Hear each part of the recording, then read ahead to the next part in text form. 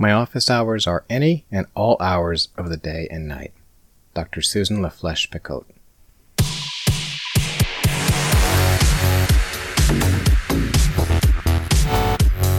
This is the Fearless Portraits podcast, a collection of women who are leaders, innovators, and trailblazers. Some of them are well known, some of them are obscure. All of them work to make a difference in the world. I'm your host, Dan Landau, and today we're learning about Dr. Susan Flesche Picotte, the first Native American to earn a medical degree.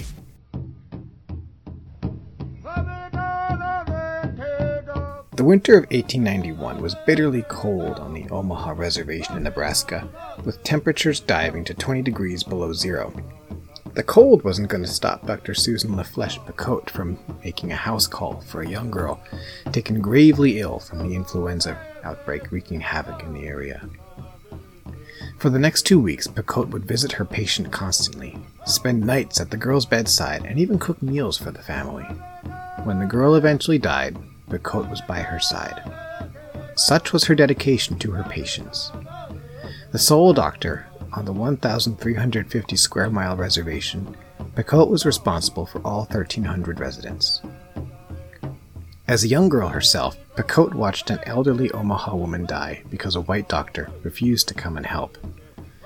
4 times he was summoned. 4 times he said he'd be there soon. He never came, and the woman died just after sunrise. Picotte said later, it was only an Indian and it did not matter. The doctor preferred hunting for prairie chickens than visiting poor, suffering humanity. The incident haunted Picotte for the rest of her life and spurred her to do what she could to make sure that never happened again. It was uncommon for women in the U.S. at that time to go to medical school. Undeterred, Picotte enrolled at the Women's Medical College of Pennsylvania, one of the few schools that accepted women. After a 3-year course of study, Picotte graduated as valedictorian in 1889, becoming the first female Native American to earn a medical degree in the U.S. After graduation, she returned home to the Omaha Reservation and took the position of physician at the government boarding school there run by the Office of Indian Affairs. While technically responsible only for the students' health, as the only doctor around, her people relied heavily on her for medical care, as well as counsel around legal, finance, and political issues. She often worked 20-hour days, seeing patients at her clinic, making house calls. As she described it, my office hours are any and all hours of the day and night. She toiled for years this way on a $500 government salary and a $250 medical missionary stipend, which equals about $22,000 in 2020 dollars.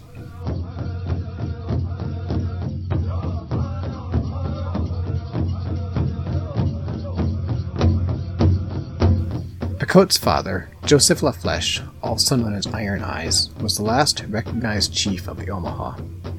He sought to help his people by advocating a level of assimilation.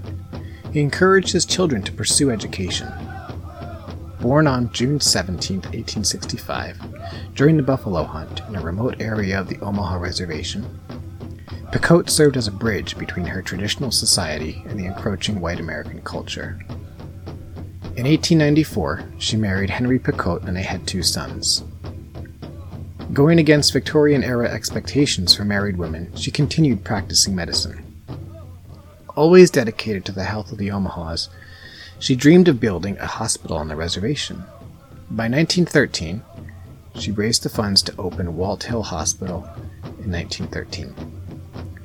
A single, widowed woman building and staffing a modern hospital without any governmental assistance was an unheard of achievement. After her death in 1915, the facility was renamed in her honor.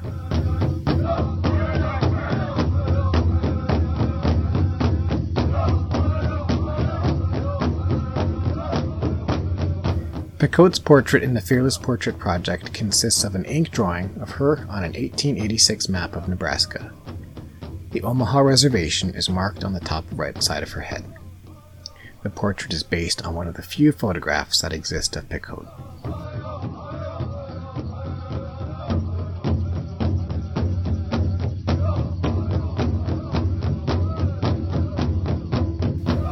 See the portrait and show notes with a transcript and a full list of our sources for this episode at danlandau.net.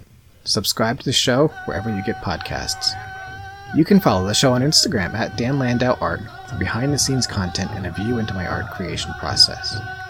This show is researched and produced by me, Dan Landau. Music comes from Giovanni Bruno and the Library of Congress's Omaha Music Collection. If you know someone we should profile on the show, please email me at theartwork@danlandau.net.